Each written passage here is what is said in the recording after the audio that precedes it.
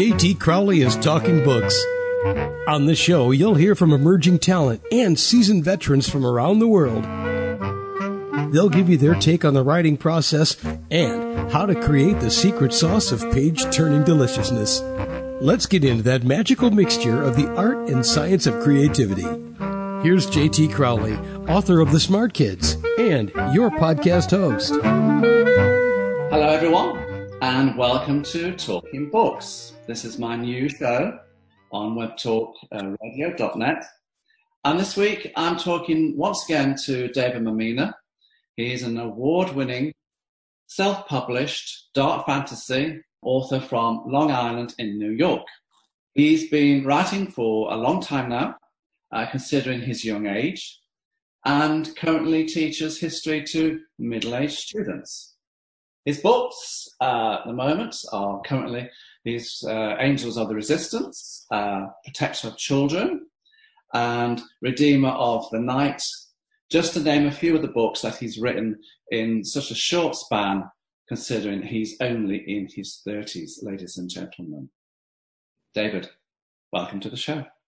It is an absolute honor to be back with you, John. Thank you. Oh, you're very welcome.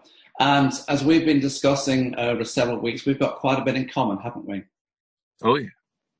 David, I want to look at your books. And when I look at them, I get the general feeling that they are in the post-apocalypse, dark fantasy, and present day.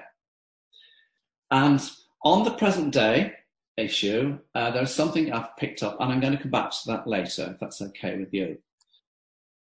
Why this genre and why the periods, David? It's such a great question. As a young pup, I used to love to play video games and get inspired by the journey of the video game storytellers and the video game developers. I used to love the fantasy element to it. But also, something about the dark fantasy genre was very appealing to me because high fantasy was so big in the 80s, but there were some hints of dark fantasy, and I wanted to explore that more. And what I found was I enjoyed the realism of fantasy. I like that there is a realism that you can find in fantasy as much as there is fantasy in your real life. And I think the best way to relate any sort of fantasy, as odd as it sounds, is to relate it to what you know. And sometimes what you know in the real world can be scarier than the fantasy world. And when you blend those two together, it makes the characters sort of bend to your imagination and as to what you know that you fear. So it kind of makes it easier for you to find a common place with the main character and the antagonists, because you know too well the realism that you're living here is now branching with the fantasy world. And I just happen to love that dynamic. As far as the post-apocalypse question, that is one of my concerns. It was a big concern when I was a kid. What is the world going to be like after we're done with it? And the poor survivors afterwards, how are they going to make do? How are they going to endure the mistakes of our past? And can they make the present, which is so glim, better in their image? Wow. That's a really strong opening statement there, David. As I said, now I can see where the dark fantasy side is coming in. David, do you have fun writing your stories? Do you have a funny story to tell us about how you've created your stories? Do you have fun doing it? That is such a great question. You just are full of good questions, as always. People would ask me the same thing. Where do you find time to write this? You teach? I'm sure you have a life afterwards. The one thing about authors like us is you love to write. It isn't a job. It becomes a job after you're done creating the story, creating the struggle. to have it edited and to have it marketed and all that. But I would have these ideas, and on the way home from work on the train, I would just type them. I would love it. I mean, some people love to sleep in the train, including me, but the idea cannot be kept in. I said I could either sleep or I can create this world. So let me create this world. They're begging me to have life, and I want to be the one to give these characters and these stories life. So you want to. It's like some people just love to work out. They love to run. I love to write. I love to create. And I'm not really writing novels as much as I used to. Now I'm writing more short stories. And because I don't want to sort of commit so much as I used to, because as you said, I'm in my 30s, but I'm getting older and I'm trying to sort of delegate my time, but I still love it. So I made a compromise with myself and I said, you know what? Write, but write short stories. Yes. And it's fun. Yeah. David, before we get on to your book, I want to talk about your book in particular, Angels of the Resistance, your last book, if that's okay. But before we get on to that, yes, we've met before, and we've got an interesting little story about Mr. Sullivan. Do you want to tell the viewers, the people looking at the podcast, all about Mr. Sullivan? Sure. Oh, yeah. So I'm a teacher, and I like to inspire my students, that's my goal, is to inspire them. But when I was a student, I would read fantasy books, and I also started to dabble into writing, and I had written for a long time. I didn't think it would go anywhere until this English teacher, Mr. Sullivan, got wind that I was writing, and for some reason, he sort of took me under his wing. And he said, this is really good. You should really do something with this. And he was such an inspiration to me. Whenever I think of my writing career, when people ask me, where did your love for writing come from? I think I had the spark in me, but it was lit by Mr. Sullivan in high school, the English teacher, where he would brag about me to other kids and to other teachers. He just made me feel so good. And he was the beacon that I needed to say, you know what, I can really do this. Maybe I should.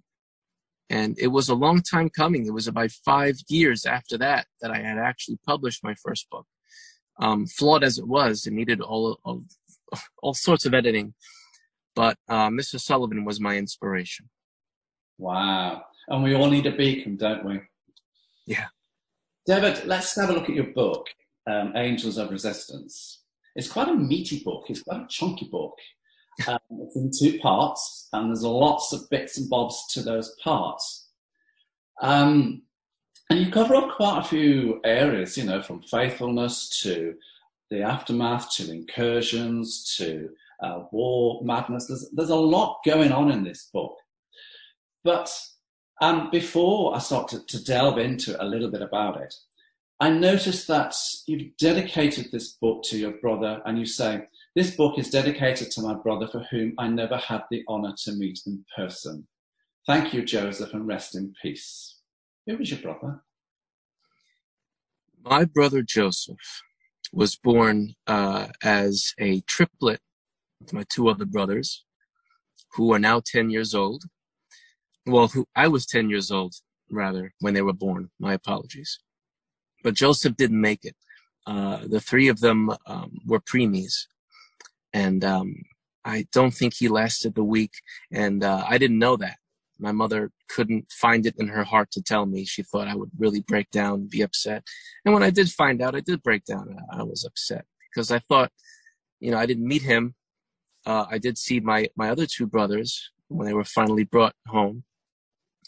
But I felt he had a name. His name was Joseph. That's my brother.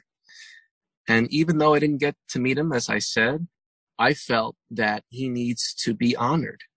He's a member of my family. He's my younger brother still.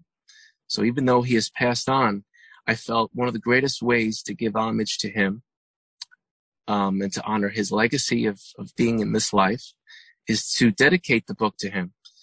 And I just love that I did that. I feel so good every time someone says, "Oh, who's your brother?" or "Who's Joseph?" The name continues. So I feel so good about that. And I do appreciate you asking me that question, because it helps him live on, right?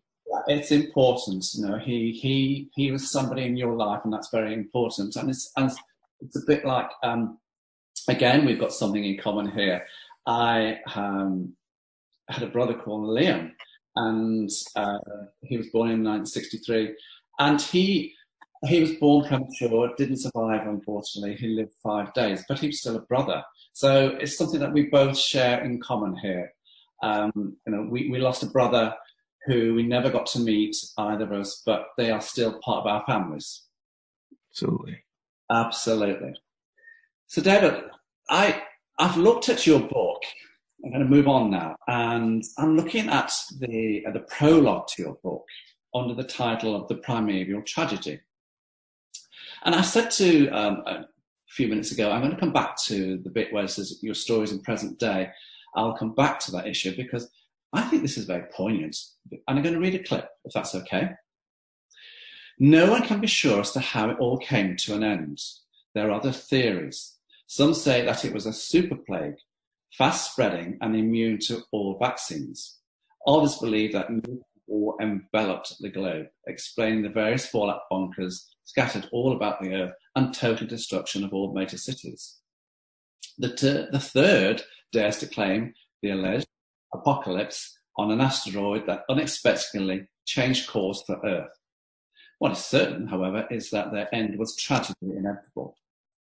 Are you psychic with regards to this fast spreading and immunity and the plague and all vaccines, considering where we are in the world today? Right. It's fun. You know, a lot of writers can be quite prophetic. Philip K. Dick, a great science fiction writer, had predicted so much of what was going to come in our age right now. But for me, I'm definitely not a prophetic. I think it's just I'm a student of history, and I know the human beings, the human race is very powerful. We don't have any sort of natural predator or enemies, except for each other when we decide not to work together. And I thought to myself, what could bring us to our knees? And I said, well, a good plague could do that because it's done it before. And the most terrifying type of plague is the one that can mutate and is invulnerable to vaccines. We can't find a way. Every time we come up with a vaccine, it finds a way to skirt past it in some other way. And that is nature taking a course on us and finding out how to sort of take care of us. And it certainly did scare me. And I think writers write about what does sort of bother them in the night, you know, and that was one of my things. And of course, all the other issues, you know, warfare, the meteors that can be a threat to us. I thought in the nitty gritty plagues, the plague is going to do it. And look at where we are. You're right. It's so crazy. Oh, absolutely. When I look at your book, David, your main character, Michael. Yes. Michael Muriel. How did you create him? And when you created him, did he become like a lot of authors, you know, when they write the characters become part of them. You know, they become real. So was he real to you when you were creating him? Yeah, very much so. Michael Muriel was sort of my quintessential character type that I had come up with, that I sort of fell in love with.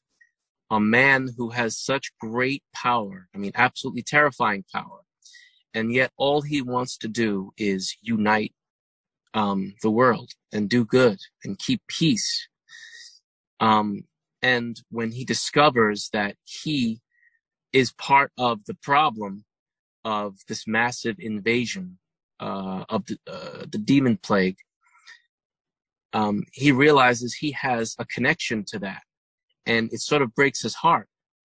But it comes to the realization of all of us that we can be our worst nightmare, And sometimes what we fear most, we have to find a way to use it to our advantage, to break that fear, find our weaknesses, find our mistakes, sins of our past that maybe was of no fault of our own at the time. How can we use the issues that we have now and make them into something greater for the spirit of mankind? And that's why I love about him is he fights his demons inside and literal demons that are sort of a physical manifestation of the demons that we all face. And sometimes the only way to destroy them totally or to really combat them is together. Sometimes even with people that we consider our foes, we have to work together. And that's what he manages to do. So when you write your story, do you actually see the scene in front of you as if you were sitting in a cinema watching the film? Oh, yeah. That's how I see it all. I sort of play it out, and then I say, all right, how do I write this the way I saw it, but not so descriptively that the author is chained to the literal word. So I want to see it, but I also want the reader to see it as well in their own way. But certainly my imagination finds its way to the page. Definitely. I think certainly when I write my books, that's how I see it. I see the scene, I can see it, set it there, where the characters are, and who's sitting where. So you're pretty much like me, and I think you're pretty much like a lot of authors as well. But what I want to know also is, an author is also a person who's constantly writing. What's coming down the pipeline in your writing career? What's next? What's next? Well, I've written 7 novels, and I've combined some of them, like The Angels of Resistance. I combined 2 into 1. The Redeem the Night trilogy, there were 3 I put into 1. The Protector of Children is 1. Paltronus is 1. So now I said, I think I'm done with novels. I got to take a break from novels, but I still want to write. And I love to write. It's something that you can't just say, I'm done, I did it. You can't stop. It's there. It's inside your heart and your mind, and you got to get it out somehow. So I've come to learn that writing short stories is very therapeutic and fun for me. Instead of writing a novel, I say, make it a short story. Some short stories I've written are 8 pages. Some are like 35 pages. And then I share them. I've created a compilation book of them. I've sent them into some contests. I've sent them into some magazines. It keeps me going. It's something that says, look, Dave, you're not done. You still got plenty of stories. Keep them coming. People want to read these things. People want to escape, and in a way, me writing these stories is me escaping too. Yeah. So the reader escapes, and so do I. Well, certainly books are escapism, aren't they? Oh, yeah, they're beautiful. I love books. What do your students think to you writing your stories? Oh, my students are so funny. They're so funny. You tell one student one thing, and they're like, wow, oh. And then they go and they tell other people, you write books, you're an author, you're famous. Like, whoa, hold on. I'm famous to you in this school. I don't know if the fame breaks out of this town, but yeah, it's so lovely to see the students. All they want to do is just prop you up, and they just want to be a part of your journey. It's great. I love teaching the kids, and I love to be an inspiration to them if at all possible with what I'm teaching. But when it comes to writing and they find out I'm a writer, it's so exciting to see them want to start writing, and they want to read some of my stuff, and I got to tell them, well, there's a couple of things you can read. The rest, you're not ready for that yet. But it's been a blast. I do love adding that extra feature into the kids' lives, something that they could do that they might be interested in. David, where can people find out a little bit more about yourself? Where can they get your books? Where can they buy them from? All right. Well, my website's the best place, and I'm not saying that to toot a horn, but it's a good place because it's got the best prices of everything, and I'm very conscious of that. I want people to have faith that what my stuff is to them would be good. So I want them to get it at the best price, so they don't feel like they're going to be throwing their money away. So I have links to all the books on my website, which is my last name, which is Mammina, which is MAMMINA books. So it's MaminaBooks.com, and it's got everything on there. So that's where anybody, if you want to go and have a look David up, go on his website, go on Amazon, have a look. But for the time being, David Mammina, thank you for coming on Talking Books.